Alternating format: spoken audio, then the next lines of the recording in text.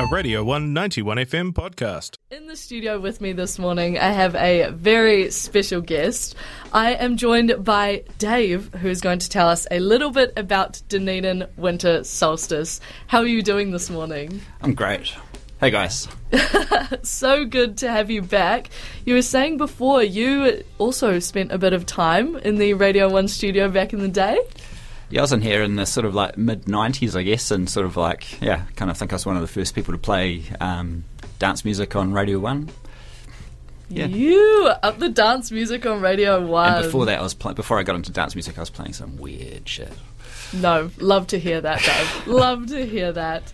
Of course, Dunedin Winter Solstice is coming up this Saturday. Yeah. For anybody that has no idea what Solstice is about, please give us a wee rundown. Ooh, okay, well, Dunedin Winter Solstice is like the longest running electronic music event in New Zealand, I'm pretty sure, definitely in the South Island. So we've basically danced through the longest night every year since dance music first came to these shores, apart from the COVID years where I think we missed one, maybe two. I'm not sure, but like it's a really long running event. It's probably generally the biggest event of this kind down here every year, but it's got a bit of a reputation. So like around New Zealand, so this year we've had more submissions than we've ever had before. It's going to be epic. Do a lot of people from... Submissions in terms of music, I mean, people wanting to play music, Yeah. Of course, incredible local talent. Do a lot of people from out of town travel in for Solstice? Yeah. Well, there's a lot of local talent and there's a lot of people kind of coming from around the South Island, but then we've got plenty of people coming down from Christchurch. We've got some from Nelson, possibly some from Wellington as well. I'm sort of like, I've got my head right into the techno sphere, one of the stages, because that's kind of the area that I'm more involved with. So I'm not 100% clear on where all of the other performers come from in the sort of bass music area and in the live ambient sort of area. I'm not sure. 100%, yeah.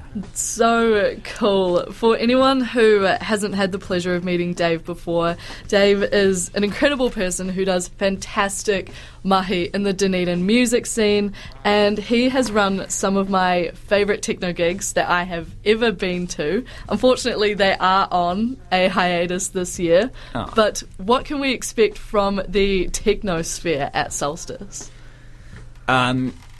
Well, one of the things that's a bit different this year is because we had so many submissions, we've reduced the time slot down to 45 minutes to allow more people so that we can give more people space to play, which is awesome. So we've got like a really stacked lineup. We had like 200 submissions for like 70 places or something like that. So quality throughout.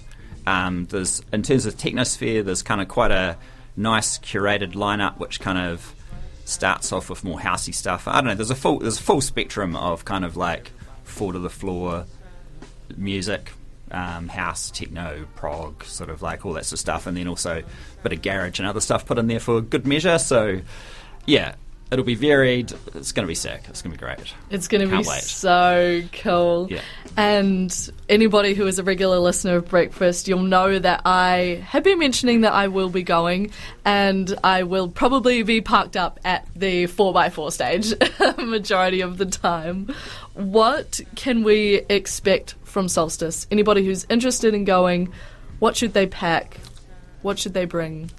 Yeah, well, obviously it's right in the middle of winter. Like, it's quite an extreme event in terms of that sort of thing. It's going to be cold. So you want to make sure that you bring plenty of warm clothing, like a good sleeping bag, or good. Think about kind of like if it's raining, you want to have jackets and stuff like that to protect yourself. Quite often some of the more seasoned Solstice veterans bring a hot water bottle along and then wear that inside, have that inside their clothing, and we've got a station where you can fill up your hot water bottle if you want to do that. And also, you should be aware that while it will be cold at times, there are places that you can warm up. So like the live ambient stage has like big gas heaters, which you can go and sort of like hang out in. The safe zone's also a nice warm space. So if you do feel at any point like you need a bit of a break from just being out in the middle of winter, then there's options. Yeah. Where will Solstice be hosted this year? So it's just like it's just in the sort of Shag Point area, just around there. So just like a little bit past Shag Point.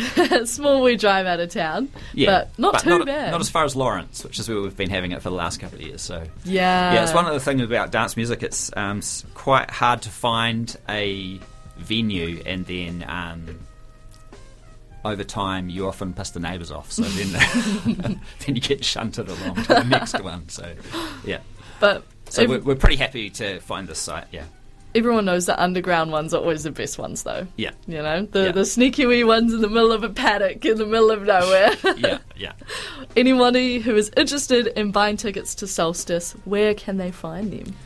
So I think probably if you're on Facebook, then the Dunedin with Solstice event has got a link. Cosmic is selling tickets, so you could probably just Google Dunedin with Solstice Cosmic, and you could probably find tickets that way. So pre-sales are $60. If you don't end up buying pre-sales, then they'll be $80 on the gate. Cool. And what are you looking forward to most about Solstice this year? Oh my god. Big question. Well, because I'm kind of so involved in the technosphere, I'll probably end up hanging out there most of the night, just making sure that everything's kind of like ticking over quite nicely. So there'll be heaps of really great music all around the place. But like in terms of the technosphere, I don't know, there's like chunks through the night, there's sections through the night that I'm particularly stoked about. You know, like when I've been, there's kinds of music that I like, but when we've been choosing the music, we've chosen like a selection of styles and flavours so that it's going to suit everyone. So there's particular points in the night that are really my jam, so those are the bits I'm looking forward to. I always love the morning.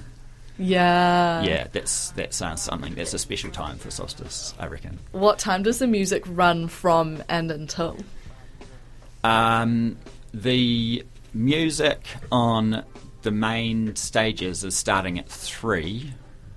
I'm not 100% sure when the gate. So there's a sort of like a little renegade zone, the gate zone this year, which I'm not exactly sure when that even starts.